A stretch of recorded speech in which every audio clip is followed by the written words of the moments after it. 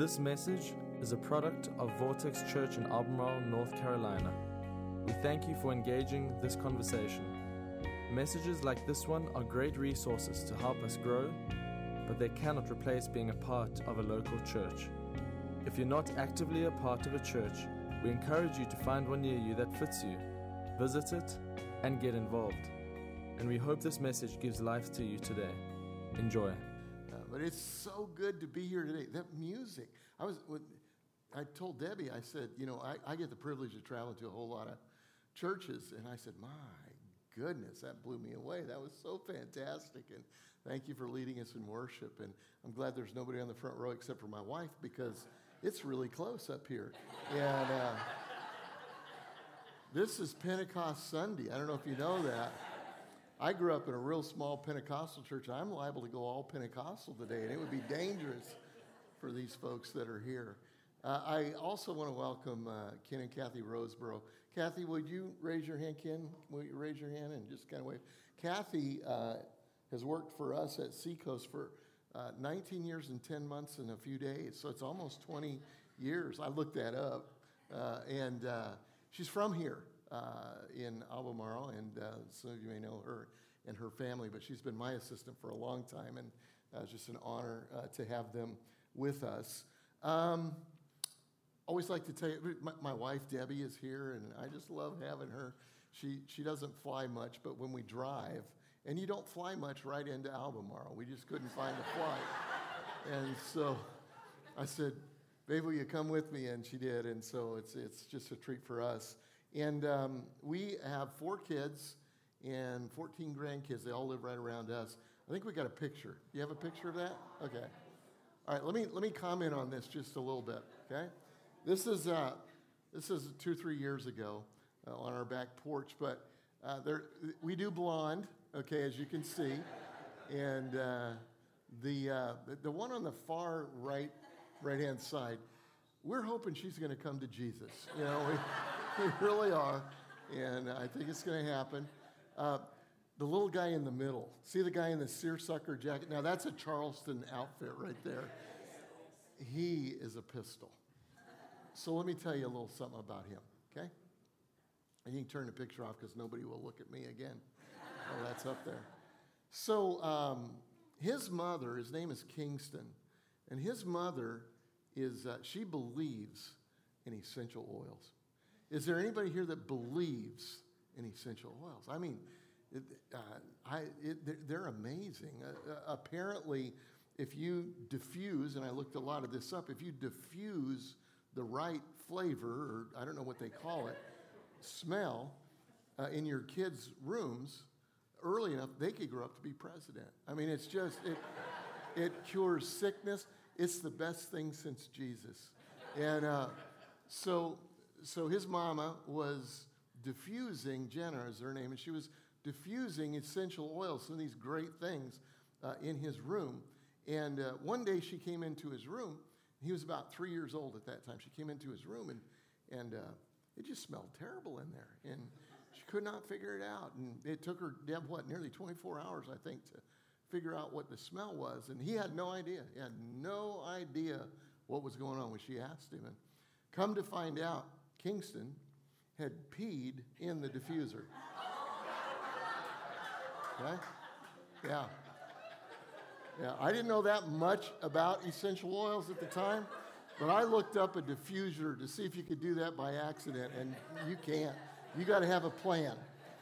And so I was proud of that boy. And so for about 24 hours, they were diffusing non-essential oils, okay? And she was absolutely surprised by that whole thing, as you can imagine. Have you ever been surprised? Sure we have. How many of you were surprised by the year 2020? Anybody? I can remember the predictions that people were making predictions. 2020, especially pastors. We all teed up 2020 vision messages, at the beginning of the year, and how wonderful it was going to be. Well, not so much. Not so much. A swing and a miss on that whole deal. At the beginning of this year, one prediction was that 2021 will be less terrible than 2020. After about 2 weeks of 2021, I wanted to get my 15-day free refund for my free trial for the new year. But anyway, we're moving into a new season. Are you guys glad we're moving into a new season?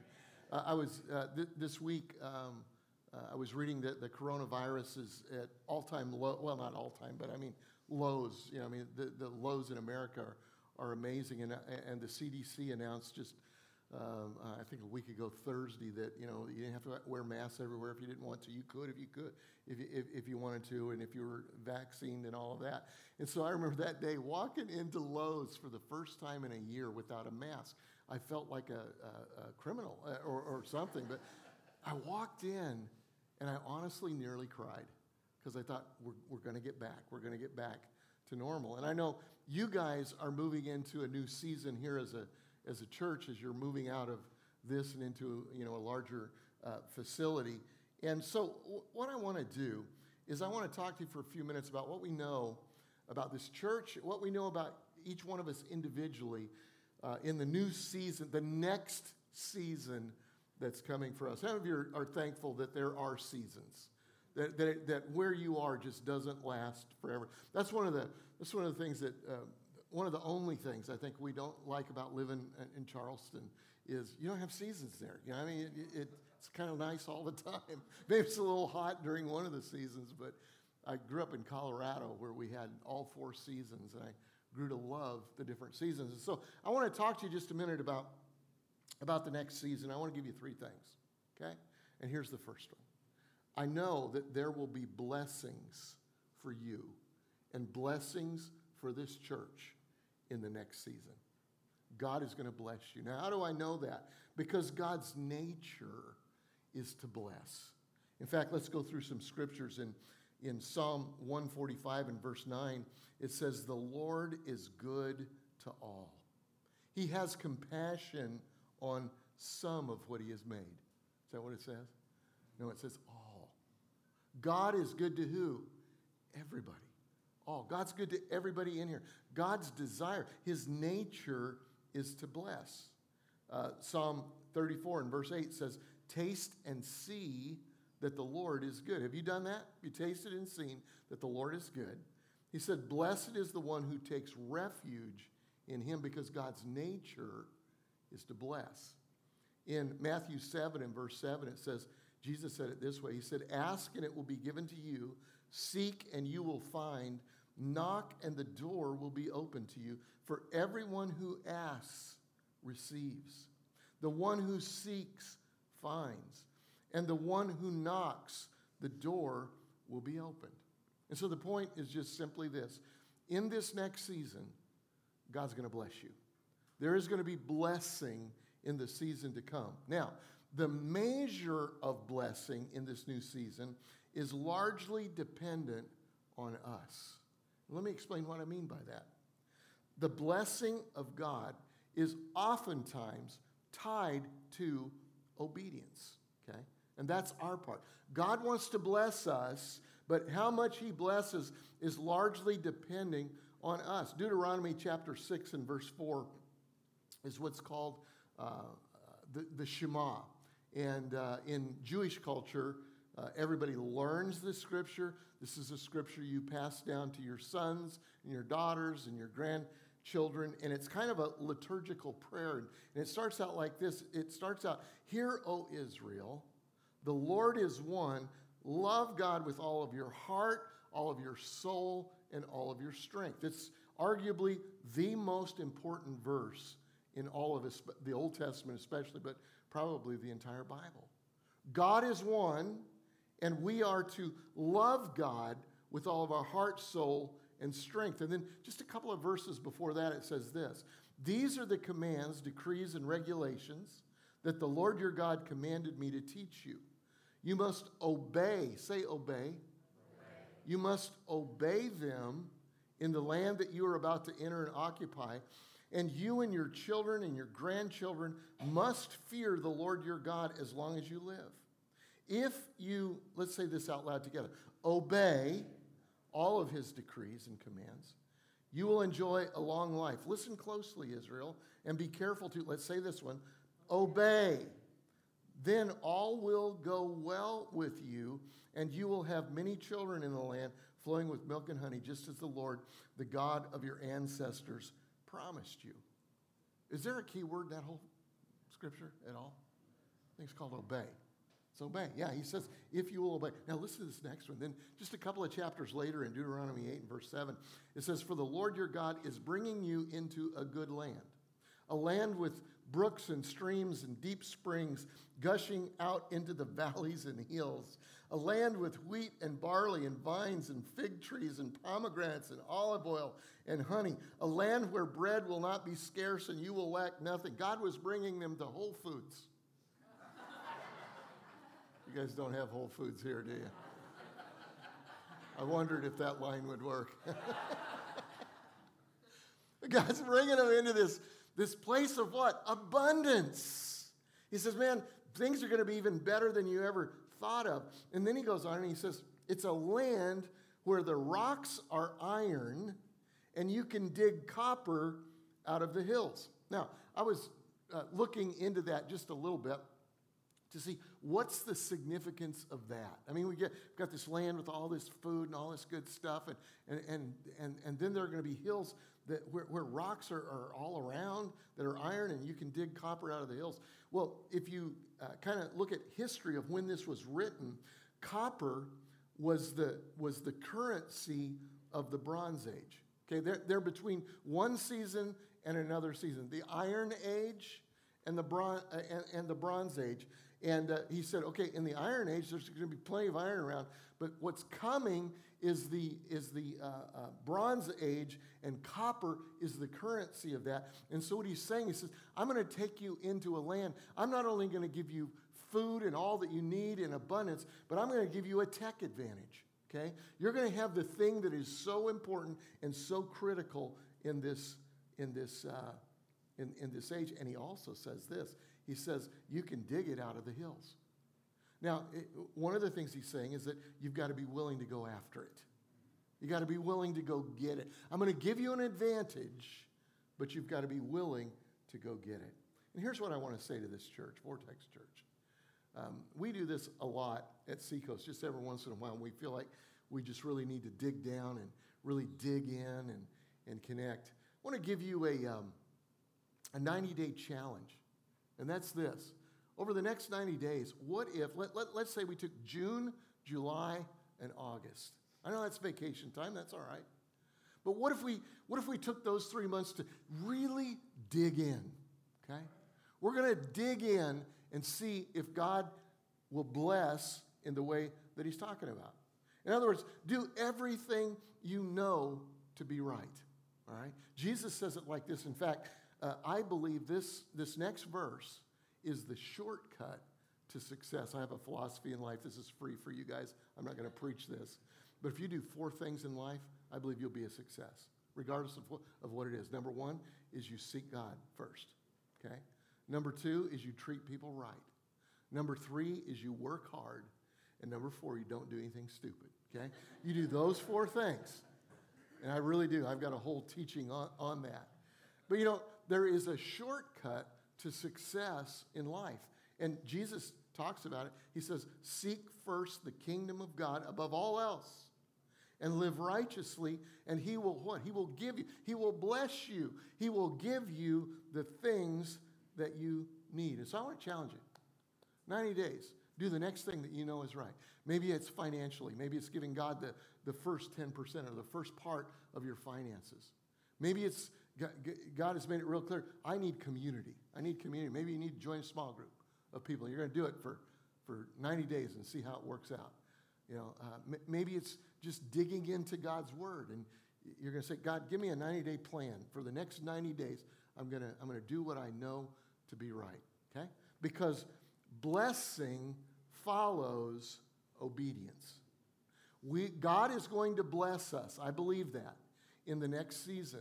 The amount that he's going to bless us will be determined largely by the obedience that we give him. Does that make sense? And so that's the first thing that I know about the next season for you and for this church. There will be blessing in the next season. You're not going to like this one quite as well, okay? Number 2, there will be challenges in the next season. Does anybody have a testimony on that? Yeah. Challenges. Jesus said to his disciples, he sits them down. He says, we're getting ready to transition into a new season. I'm going to go and prepare a place for you. They didn't understand any of that. Didn't get it. But he's trying to prepare them for it. And he said, listen, in this new season, in the world, you will have trouble. That's where we need a testimony. Anybody have a testimony on that? Anybody live through 2020? You will have trouble. You were made, you were created to live in a garden. God created Adam and Eve to live in this place of abundance and blessing. But there will be times when you will be in a wilderness, literally fighting for your life. And this past year felt like that for me. As we were going through, I stopped and I talked to Debbie a little bit about it about 4 or 5 months into 2020.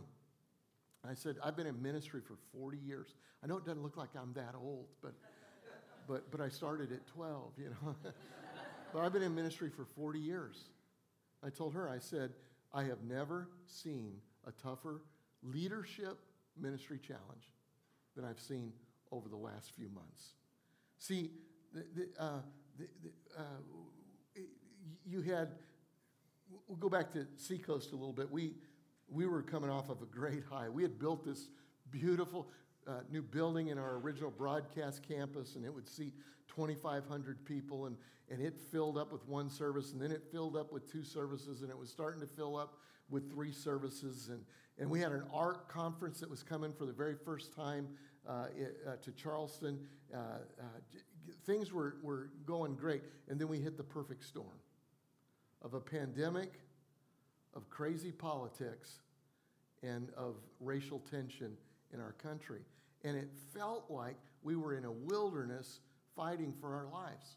You guys probably felt some of that here too. It was, I mean, I read an article by a friend of mine that said, how to lead a church where nobody agrees with anybody on anything.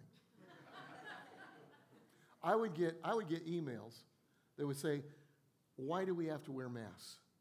I would get other emails that say, why aren't we wearing masks? There aren't enough people in the church wearing masks. And why aren't we, waving the flag for this political person? And why aren't we waving it for this one? And on and on and on. I'm a little bit of an introvert, but my custom and habit is after services to go out into the foyer and shake hands with people. I just want to, hey, I can't know everybody in a large church, but I want to do for a few what I can't do for everybody, and I go out and kind of meet some folks. And for about 3 or 4 weeks in a row, I never came out of the green room. And Debbie says to me, you're normally out in the foyer. Why aren't you out there? And I said, the foyer's not a safe space for me right now. It's like people were giving me notes and sending emails that said, have you heard this preacher? This preacher is wonderful. You should be more like them. And I finally got fed up with it and said, you know what? What if you said to your wife, you should look at her. She's awesome. You should be more like her. How do you think that would fly? Would that live well for you? No, and it doesn't live well for me either. But it was an incredible, it felt like we were in a wilderness as pastors. And you probably felt the same way in so many areas, fighting for our lives. The scripture, Jesus in John 12, he's saying, and he's predicting, he's talking about himself, but I think we can apply it to us. He says, very truly, I tell you, unless a kernel of wheat falls to the ground and dies, it remains only a single seed. But if it dies, it produces many seeds, and anyone who loves their life will lose it, while anyone who hates their life in this world will keep it for eternal life. Whoever serves me must follow me, and where I am, my servant will also be.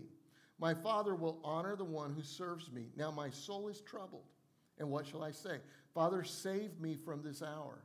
No, it was for this very reason that I came to this hour. Father, glorify your name.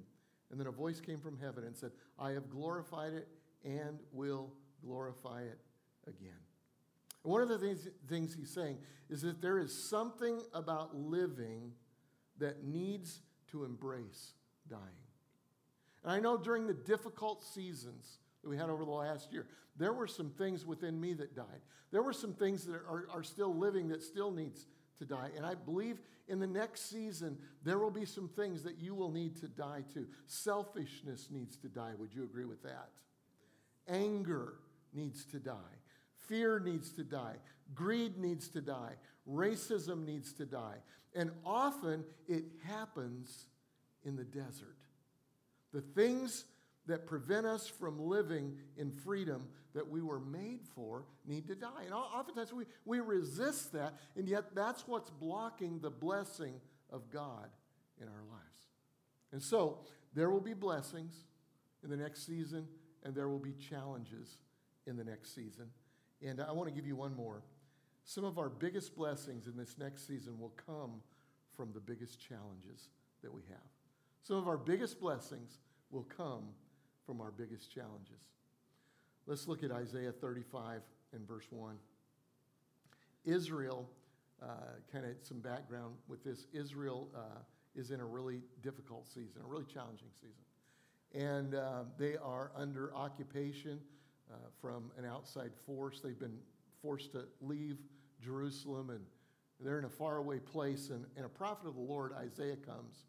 And he says, even in the wilderness and desert, we'll be glad in those days, in the next season.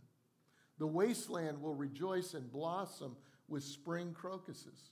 Yes, there will be an abundance of flowers and singing and joy. The desert will become as green as the mountains of Lebanon, as lovely as Mount Carmel or the plain of Sharon. There the Lord will display his glory, the splendor of our God. I want you to think about this. Where will God display his glory? In the desert, in the wasteland. And he says this. He says, in the desert, and anybody ever been to Israel? There's plenty of desert there to they knew what he was talking about. And he says, in the desert, here's what I see. Prophetically, he sees what we call now a super bloom. We did a whole series in our church at the beginning of the year about super bloom because our pastor, Josh, really felt like that we were going to see a super bloom among us in the season to come. And it's what Isaiah said. A super bloom is when you've got a desert area where you normally wouldn't have greenery, you normally wouldn't have flowers, but there are some catastrophic events that happen, and all of a sudden the entire desert blooms. And so he says, that's what he saw. He said, the glory of the Lord is going to come, and it's going to come in the wilderness, in the desert, and it's going to bloom. Some of our biggest blessings are going to come out of our biggest challenges in the next season. I will never forget Thanksgiving of 2018. My youngest daughter, Jenny, who I believe was 36 at the time, announced to us that she had tested positive for cancer, breast cancer. And my mother had died in 1991, way too young, of an aggressive form of breast cancer. And so just saying those words for us was just, there was just like fear that came and just a terror that came inside. And so we do everything as a family. We all live in the general area, and Jenny had to go to the doctor, so we just brought the whole family with us. And fortunately, the doctor was a part of the church, but she sat us down and she talked to us about what the next year would look like. And she said, first of all, I just wanted to tell you we have great hope. We have tremendous hope. It's not like when your mother had this, and you know, the doctors and medicine and science has come so far. And she said, we think it'll be about a year's process, and it'll kind of look like this. And I like to, you know, I'm positive, and I like to take best case scenarios, you know, and there were several places where she said it could turn this way or turn this way, and this will make it shorter, and this will make it a little bit longer. But we believe at the end of it, we're going to have a good report. And at every one of those turns, we had challenges. We had worst case scenario at every one. And it took closer to 2 years than 1 year. But I'm here to report today that my daughter is well, and she's free of cancer, and you know, it's a good thing. But here's what happened to our church in the middle of the lowest time for our family in decades, is that we always begin our year with 21 days of fasting and prayer. And so my son Josh, who's the lead pastor now, he said, Dad, what would you think if we, at the end of 21 days, if we would have like a fourth Wednesday, because we start on first Wednesday, what if we had a fourth Wednesday prayer and healing service? And we'll pray for Jenny and believe that God will heal her. I said, well, that's great. And then he said, and there are a lot of other people that probably need touched by God too. We'll just throw everybody in. And I said, it's great, but if we're going to announce a healing service, we better really have faith that somebody's going to get healed. You understand what I'm saying? And so we did 21 days of fasting and prayer, and we had our first Wednesday service. And our weekend services are kind of like yours. We have to do multiple ones, and so they're about an hour and 5 minutes or something like that. And first Wednesday, we're together for about an hour and a half, and we worship God, and it's just a wonderful service. Well, this is fourth Wednesday, and I'm expecting about that length of a service, and God showed up in our service. 7.5 hours later, over 200 people were healed. And it was one of these deals. It was crazy because we got done at about 1:30 in the morning, and Josh calls our executive team and says, we're going to have a meeting at 9 tomorrow morning. He says, we may have ruined our church. I don't know what happened, but we may have just ruined our church. And so we got together as an executive team. We said, what are we going to do? How do we handle this? And so we divided up all the names that we thought that people had testified that they'd been healed. And we said, we're going to divide them up. We're going to call them and say, are you still healed? Have you been to a doctor? Has the doctor verified? And y'all, it was amazing. We had another one 6 weeks later, and we could only fit at that point 1,300 people in our building, and we had 3,000 people show up. People would park at the a shopping center next door and wait until some people came out, and they would come in so they could be prayed for. That service was 8 hours long, if you can imagine. 8 hours. I never heard anything like this in my life. In the middle of the wilderness and the darkest seasons for us, God showed himself in amazing, amazing ways. My daughter didn't receive that kind of healing. See, I believe this. I believe everybody is healed. There may be people here today who are sick in body in some way. Everybody's healed in one of three ways. Either there's a miracle, and we saw miracles. There's a miracle of medicine, and that's what my daughter received. Or there's the miracle of going home with Jesus and being totally healed. And I just buried a friend of mine not over a week ago like that. But everybody is healed. Everybody is healed. So that's all we knew how to pray in the middle of our darkest season. Let me give you one more story and I'll quit.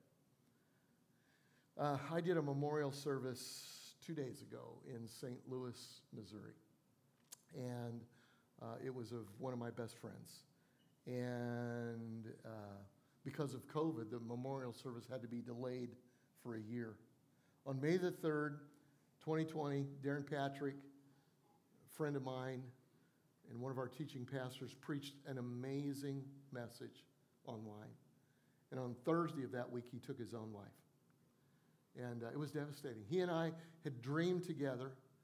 Pastor Kevin had just, as he was introducing me, mentioned the fact that Darren was one of the ones that really brought him into this idea of church planting. He was one of the more popular preachers, one of the greatest preachers in America. And we had dreamed together of helping pastors, and then he dies. I didn't have time to grieve, just get into leadership mode with the family, and we couldn't do a funeral.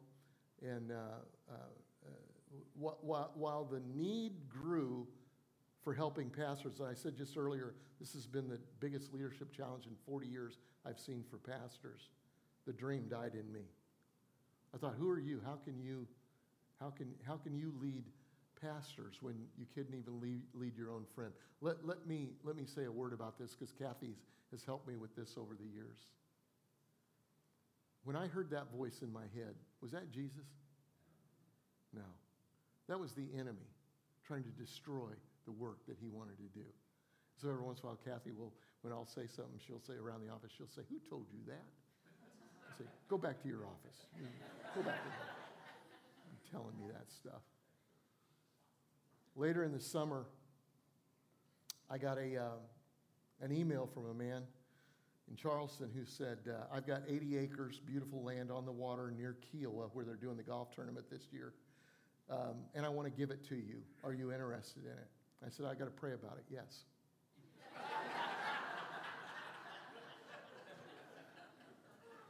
And the dream began to rekindle, that we would have a place where we could help people. And now that land didn't materialize. How many of you know sometimes free is too expensive? But God gave us another piece of land that was even more beautiful. And we closed recently on 66 acres, and then a family in the church bought a piece of land right next door and said, you can have this one too. And so we've got 100 acres on the water in Charleston where we're bringing in pastors for retreats. Pastor Kevin came into our second retreat. We've already had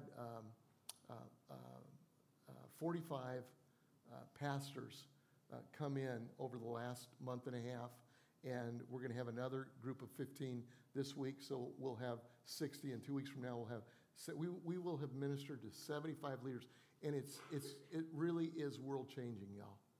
We see, we take them fishing, we have fun, and then at night we ask the Holy Spirit to come among us. And it is an amazing, amazing, amazing thing. It came out of one of my deepest sorrows.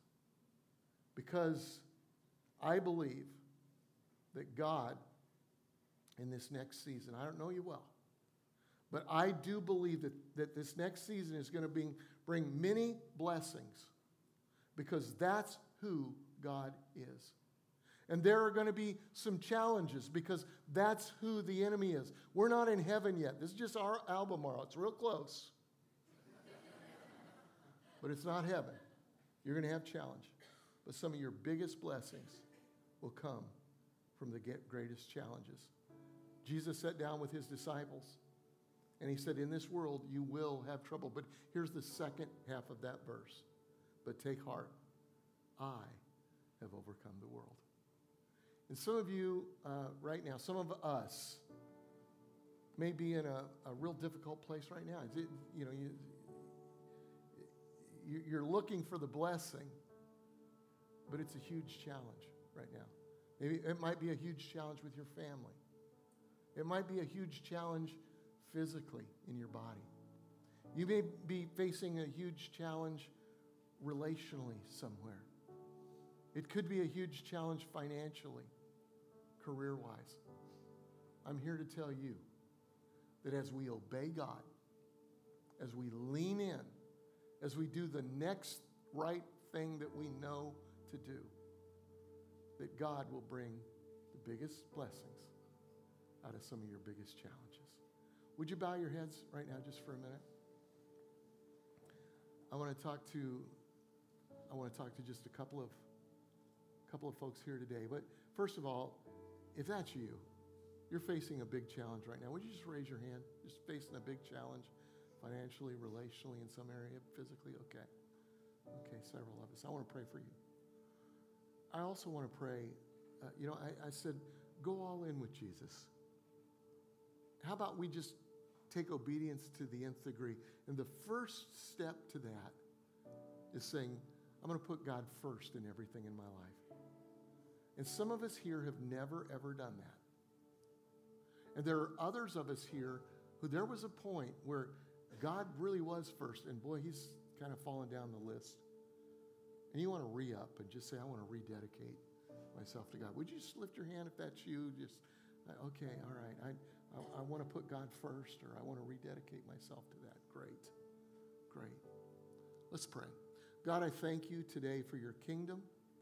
I thank you for the grace that you have for us.